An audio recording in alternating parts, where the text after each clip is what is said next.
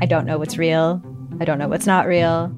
Limited Capacity is a collection of 6 darkly amusing stories about the mysterious ways we interact with the internet and with each other. There's something going on with him. It's like an act. I don't trust him. What? You're staring at me like I should say something, but I don't really know what to do here. That's the whole name of the game. Don't talk about how the town isn't real. You understand? Limited Capacity. Available now on CBC Listen or wherever you get your podcasts. This is a CBC podcast. You're listening to Alone, a love story. I'm Michelle Parisi. Chapter 28. Love After Love. Going home.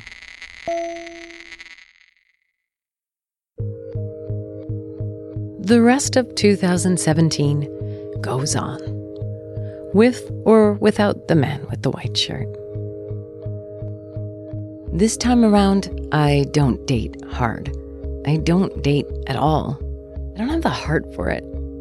I mean, if something happens, it'll happen, but I'm not going to try and find someone to replace him, someone to help me get over him. I don't want to get over him this time, or at least I don't want to have to work at getting over him. So I focus on my actual work, my career, my writing, and I focus on Birdie. I spend a lot more time with my friends, especially women. We go to movies, clothing swaps, make dinner together. We text each other when we know something important is happening or something hard. Birdie tags along a lot. She's one of the girls, even though she's decidedly ungirly. I love that about her. I love that she wears only jeans and baggy hoodies and doesn't know or care about brands or trends. I cultivate these female friendships like I never have before. This is a new phase of my life, where I'm not concerned about being single again, not concerned about chasing men. Where I can't be bothered to waste my small amount of free time texting them endlessly, even though they never want to make real plans to meet in real life. I'm over it. I'm ready to be chased. I'm ready to be adored.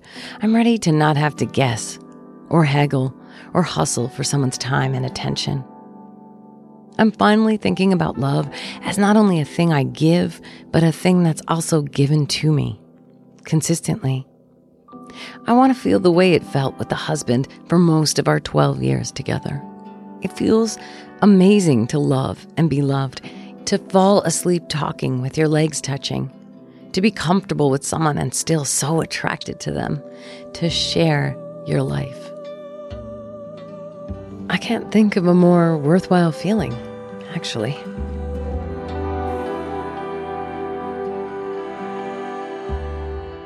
Okay, not true. Another worthwhile feeling happens sometime that same year after White Shirt breaks up with me, and it is this. I want to go home now. I like it. I like it. I know, right? Finally.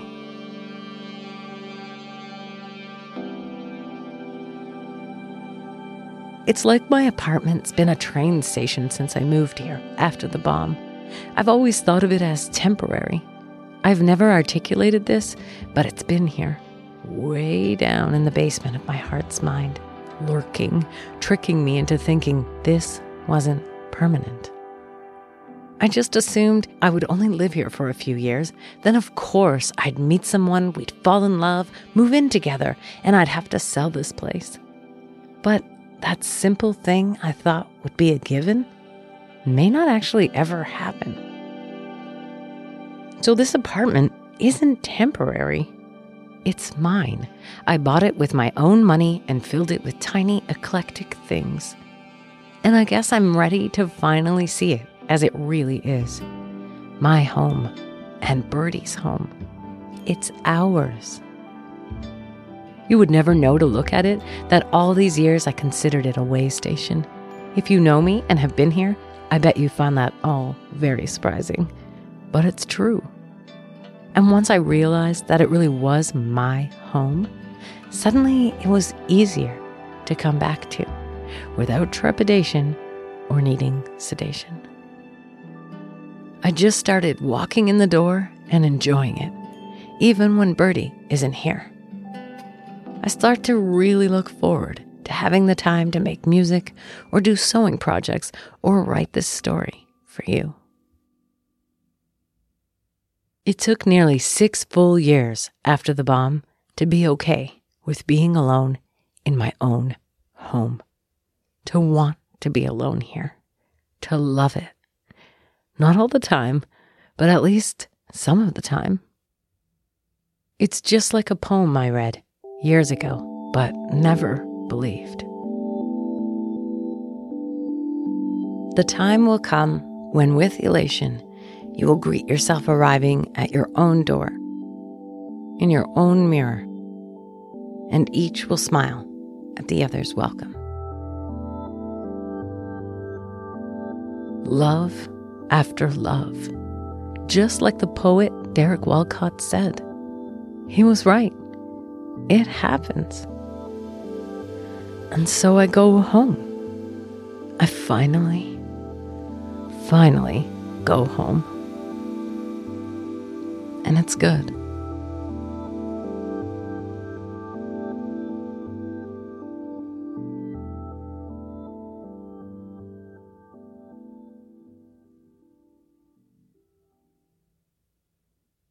Still, every time I see 2 people holding hands as they walk down the street, I wince.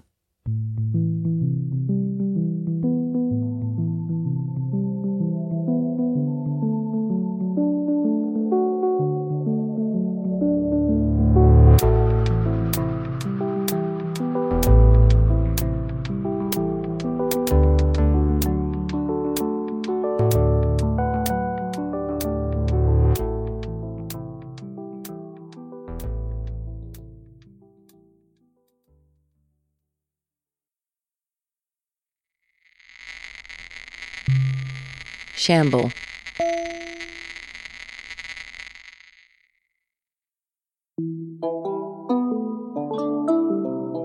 In October 2017, I meet a boy in a coffee shop near my apartment. A cute little place he runs with his brother. He's made me many a delicious Americano in the past, but I've never paid any attention to him until now. For some reason, today, we strike up a real conversation. For the next few weeks, when I come home from work, I find him sitting outside the coffee shop having a smoke. He always waves me down and I sit with him and talk for a bit about love and music and philosophy. He's very sweet and young and kind of goofy. An Albertan farm boy, relatively new to the city. I like how un-Toronto he is. We become friends. We bond over broken hearts. The farm boy talks nonstop about the Brazilian girl, a woman his heart bleeds for, even though they only dated a short time and she did not feel the same. So he understands how my heart beats only for the man with the white shirt. He understands the addiction that is another person, how powerful the magic is, how much of a trickster it can be. It's 90% of what we talk about, the Brazilian girl and the man with the white shirt. I even make a joke that they've probably slept with each other. And we laugh, then both wince at the same time. Even the thought is like tiny shards of flying glass right into each of our hearts. Farm Boy is an abstract painter. Paintings so absolutely beautiful, I can hardly believe this goofy stoner is the one that painted them. He's supremely talented. I watch his process, the way he pours the paint and resin, the colors he chooses, and how each of the finished canvases seem to be named after the Brazilian girl or other ex-girlfriends. I can look at them for hours, staring at the swirls of turquoise and magenta, the flecks of gold, the long straight lines that bisect the madness.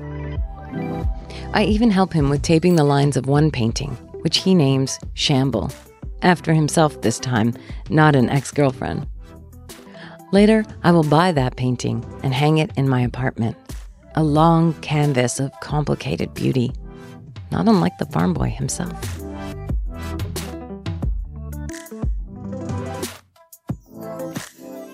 For the first few months after we meet, we text a lot, just buddies. I feel almost like an older sister to him sometimes. There's no heat between us. He seems absolutely uninterested in me in a romantic or sexual way, and I feel the same. So we smoke a lot of weed and talk about the ones we love who don't love us back the way we so desperately need them to.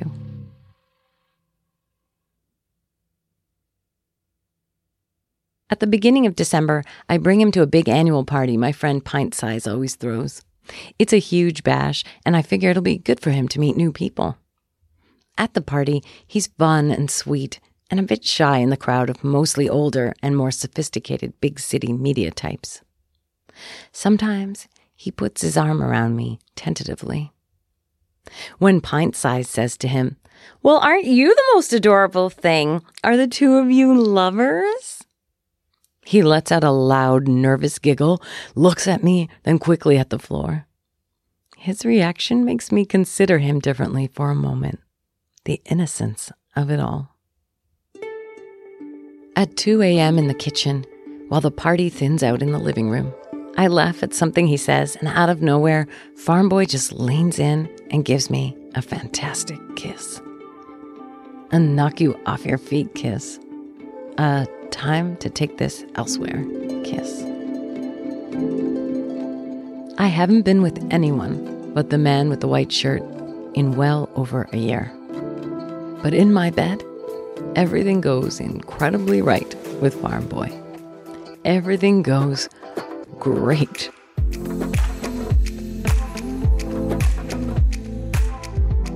I sleep deeply and comfortably beside him all night. In the morning, he cooks me the best eggs I've ever had.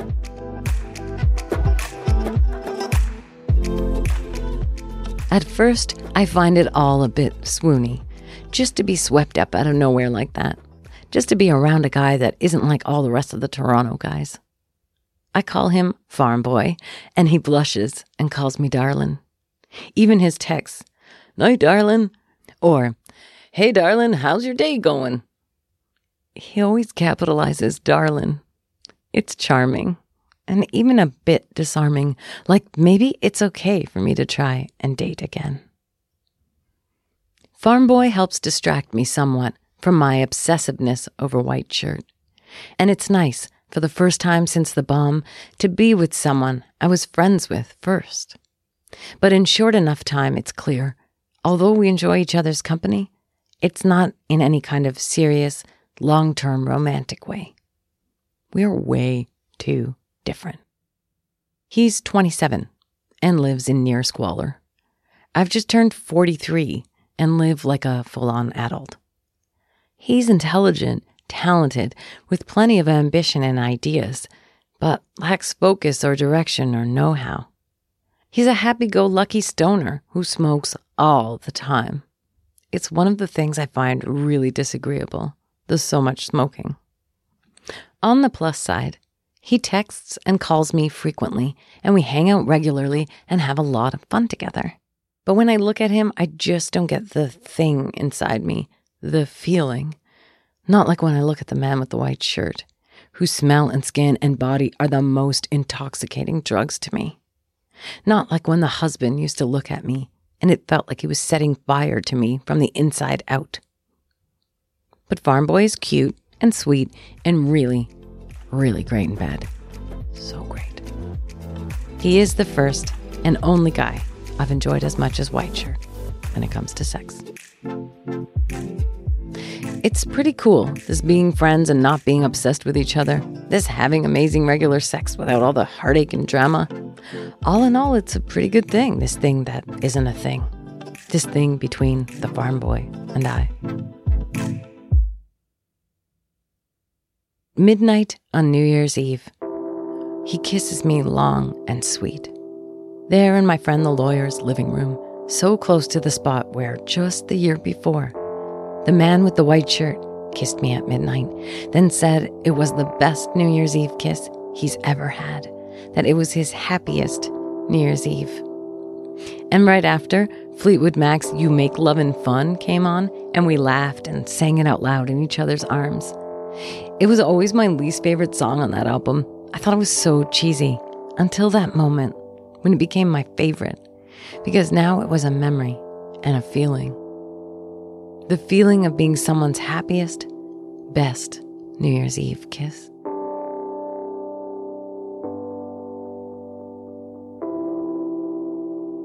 The farm boy kisses me good at midnight, close to the spot of that memory, then lights a cigarette and looks away. I know he's thinking of the Brazilian girl, just like I'm thinking of the man with the white shirt. It's okay.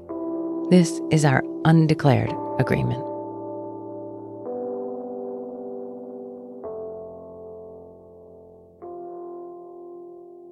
In the new year, we continue on, seeing each other once a week or so, not really dating, but spending time together. I don't like going to his place, which is cramped and messy and in a house with a million other people. So Farm Boy comes to my apartment with its spaciousness and cleanliness, and we order in Thai food and watch movies and smoke weed on my balcony. I listen to him talk for hours until we finally go to bed. We don't go out for dinner, or go to the art gallery, or have expensive cocktails, or go dancing, like I would if I was actually dating someone. Instead, our relationship is about hanging out. I'm fine with it that way. As long as I can have good, regular sex with one person, I'm halfway to happy. It's something for right now. Me at 43, tired of dating and being disappointed, tired of texting and being ghosted, and not at all interested in swiping some app where men my own age ignore me or send me dick pics. So I choose this instead. For now, I will hang out with this sweet 27-year-old who calls to make sure I'm doing okay and cooks me amazing meals and gives me, finally, a body I want to sleep beside on a regular basis.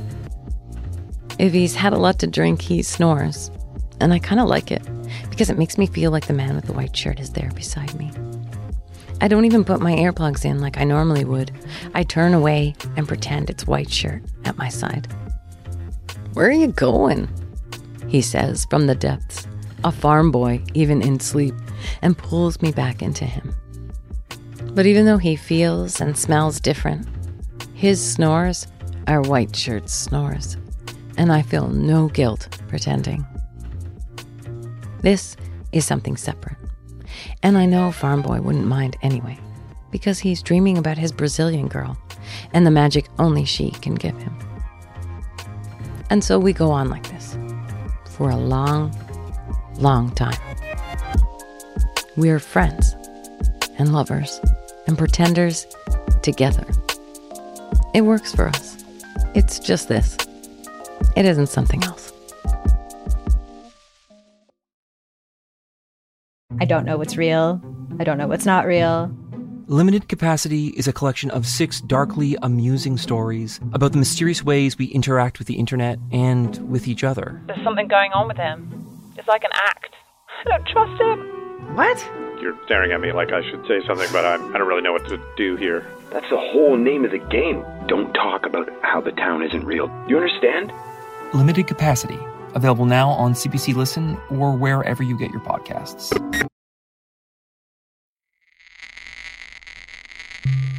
Monogamish.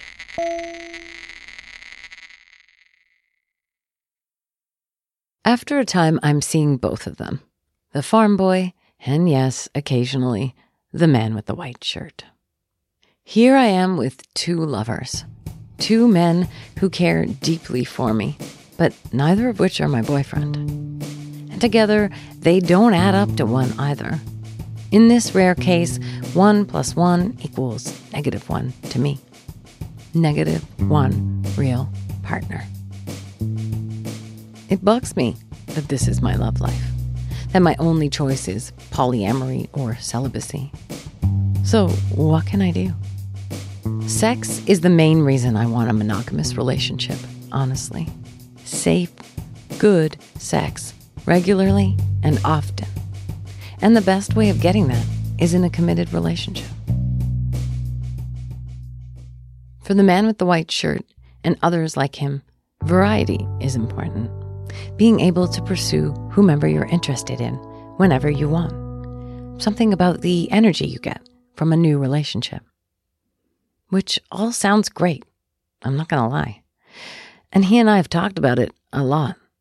But I'll tell you what I told him. The scales are tipped way in his favor in this arrangement. White Shirt and I are both in our 40s now. And that means he's still young. And I am old. Even though we're the same age. White Shirt is a handsome and charming man. He's kind, sweet, and very non-threatening to women. I am as threatening as you get to men. I own my own home. I have a successful career. I'm often smarter and funnier than they are. And let's not forget the baggage. I have a child, an ex-husband, and a gigantic hole in my heart caused by the gigantic trauma that was the bomb. White Shirt has no such baggage. He has no ties or responsibilities. He can be light and easygoing and spontaneous, all attractive qualities in a person. I am bound by a complicated co-parenting schedule and mortgage payments and a gigantic hole in my heart.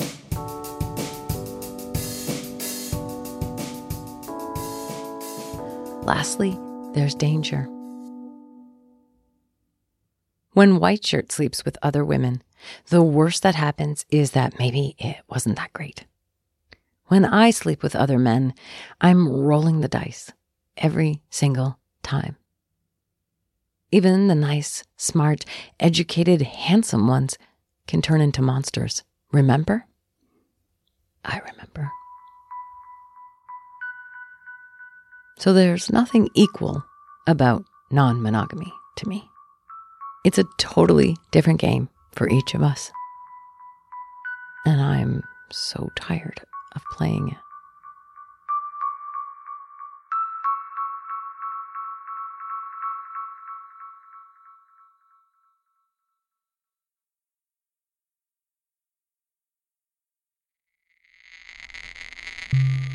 Wildwood.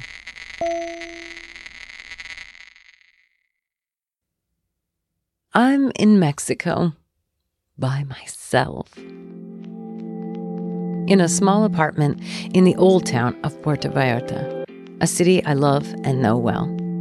I was first here in 1998, backpacking with my boyfriend at the time, the musician. We stayed in a little hotel for $11 American per night, eating fish fresh caught and cooked on the beach, served on sticks. It's always been one of my top vacation memories. The freedom of it, the fun. In 2015, I was here with the man with the white shirt. 8 days of heady bliss, staying in an apartment on the bank of the river.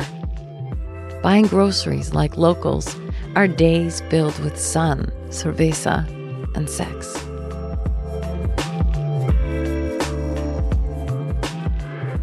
This time, in 2018, I'm in an apartment on my own, high up the hill overlooking the ocean.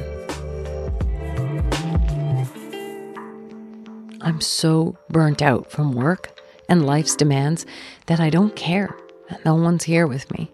Okay, I care, but it isn't debilitating. It hasn't stopped me from coming all this way and enjoying myself. Leading up to it, I even mentally prepared that I might cry the entire time. But at least I'd be in Mexico.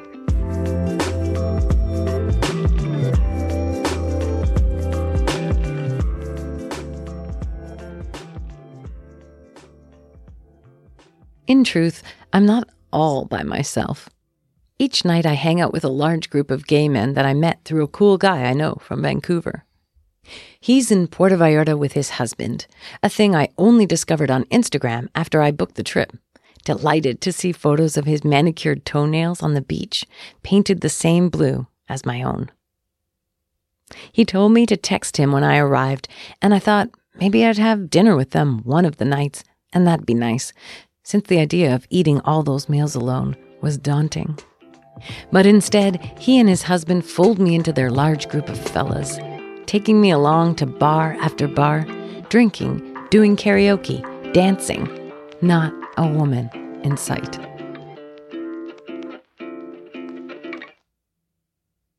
One of their friends is a young Portuguese guy I instantly click with. We become fast friends and hang out all night together, calling each other little brother and little sister, even though I'm more than a decade older. Little brother lives in Puerto Vallarta part of the year and Toronto the other part. He's more subdued than the other guys, who are all making the most of their vacation in a manner I can only describe as hedonistic.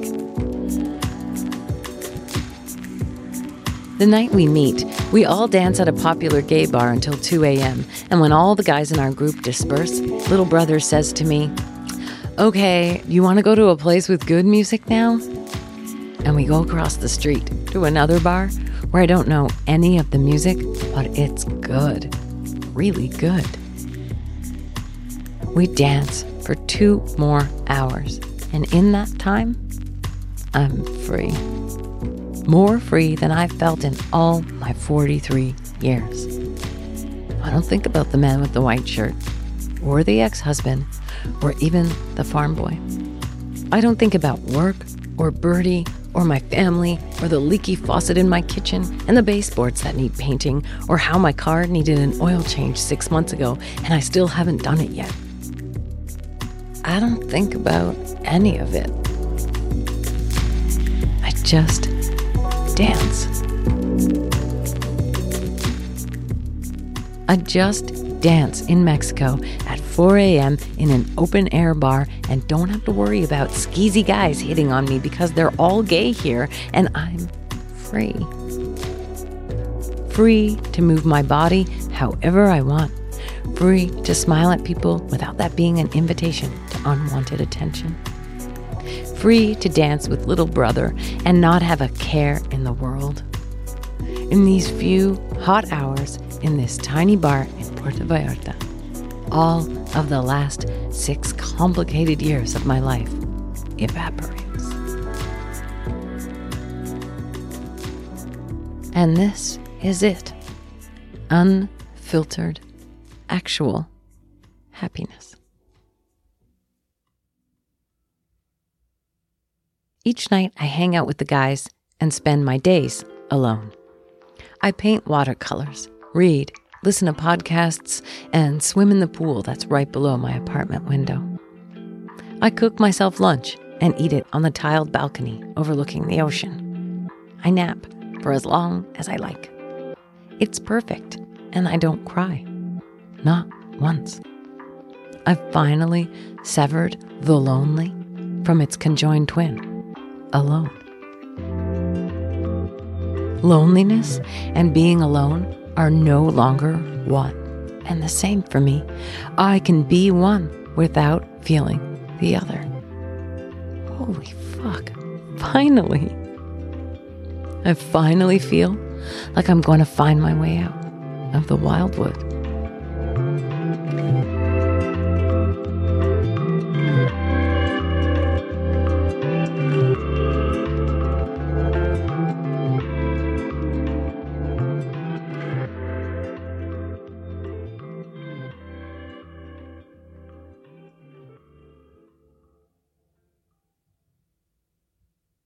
I still struggle with loneliness most days. I'm not going to lie. I often feel dangerously close to the edge of that dark pit of despair, that well I'm so afraid of falling down. But I fight it hard, with regular therapy and friendship, without alcohol, with more rest. I work at it. I concentrate on finding the silver lining, that thin, shimmery thread that keeps me in this world. It's lucky that no matter what, I always manage to find something sparkling out of the corner of my eye, something to hold on to. Like a flower that sprouted up in a parking lot, right there in the middle of concrete and garbage.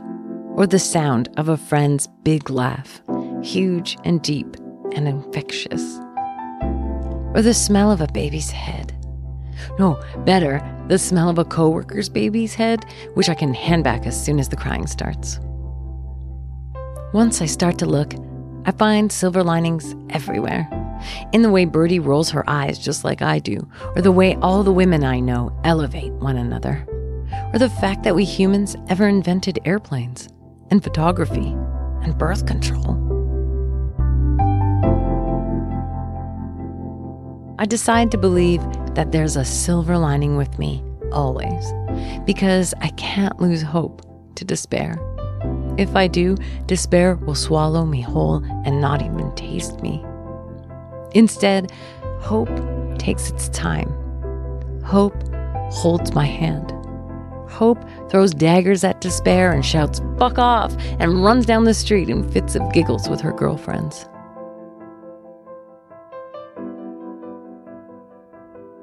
Hope glints in the sun. It's a text that says, "I have your back." It's Birdie's voice calling out from her room at night, piercing the silence. "Hey, Mom! I love you! Have a good night!" It's the glowing center of me that's been dampened, sure, but will never be extinguished.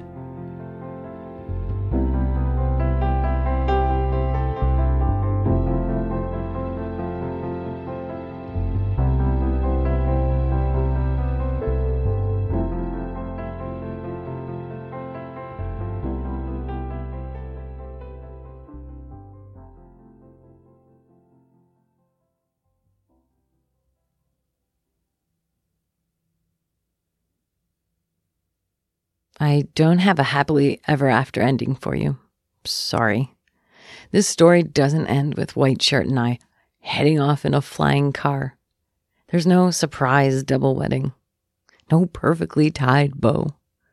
There's only the truth about life, which is that it keeps on going, and most days in very boring, regular ways. Birdie gets older, and so do I. We're going through puberty and menopause at the exact same time. Awesome. Lately, she's really into reading a book about how to deal with going back and forth between separate parents and separate homes. Just reviewing things now that I'm older, she tells me. We miss each other a lot more now when we're apart, but at least we can text each other, which is nice. The invisible thread between us remains. For now. I mean, I don't know what will happen when she becomes a teenager. I don't know what happens next at all. This is a living document, you know. So I need to get back to it now. The living it.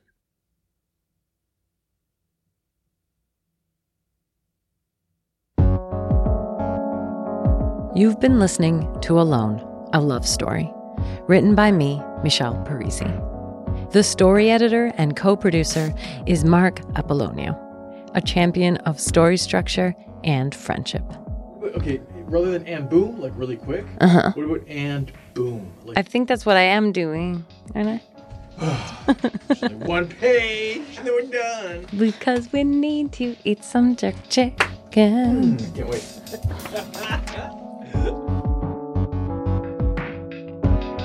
The theme music for Alone, a Love Story is called Orbit. It's a song I wrote for the ex-husband back in 1999 when he was still just the scientist. Things just cannot arrange their orbit. In 2016, the artist Yahenda took a cassette copy of me performing the song and turned it into the beautiful music you've heard under all the credits and throughout the podcast as what we call the husband's theme.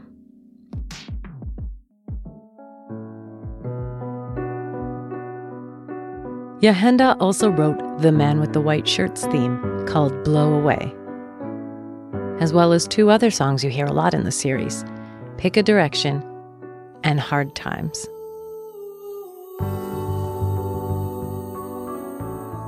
You can find out more about the music in Alone, a Love Story at cbc.ca/alone. There are also playlists, videos, photos, and a lot more stories about the stories I've been telling you. I'm Michelle Parisi. It's been a sincere pleasure sharing this story with you.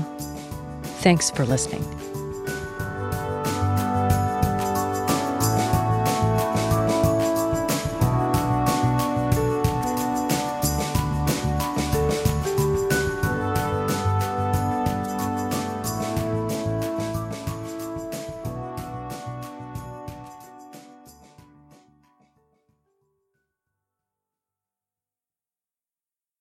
For more CBC podcasts, go to cbc.ca/podcasts.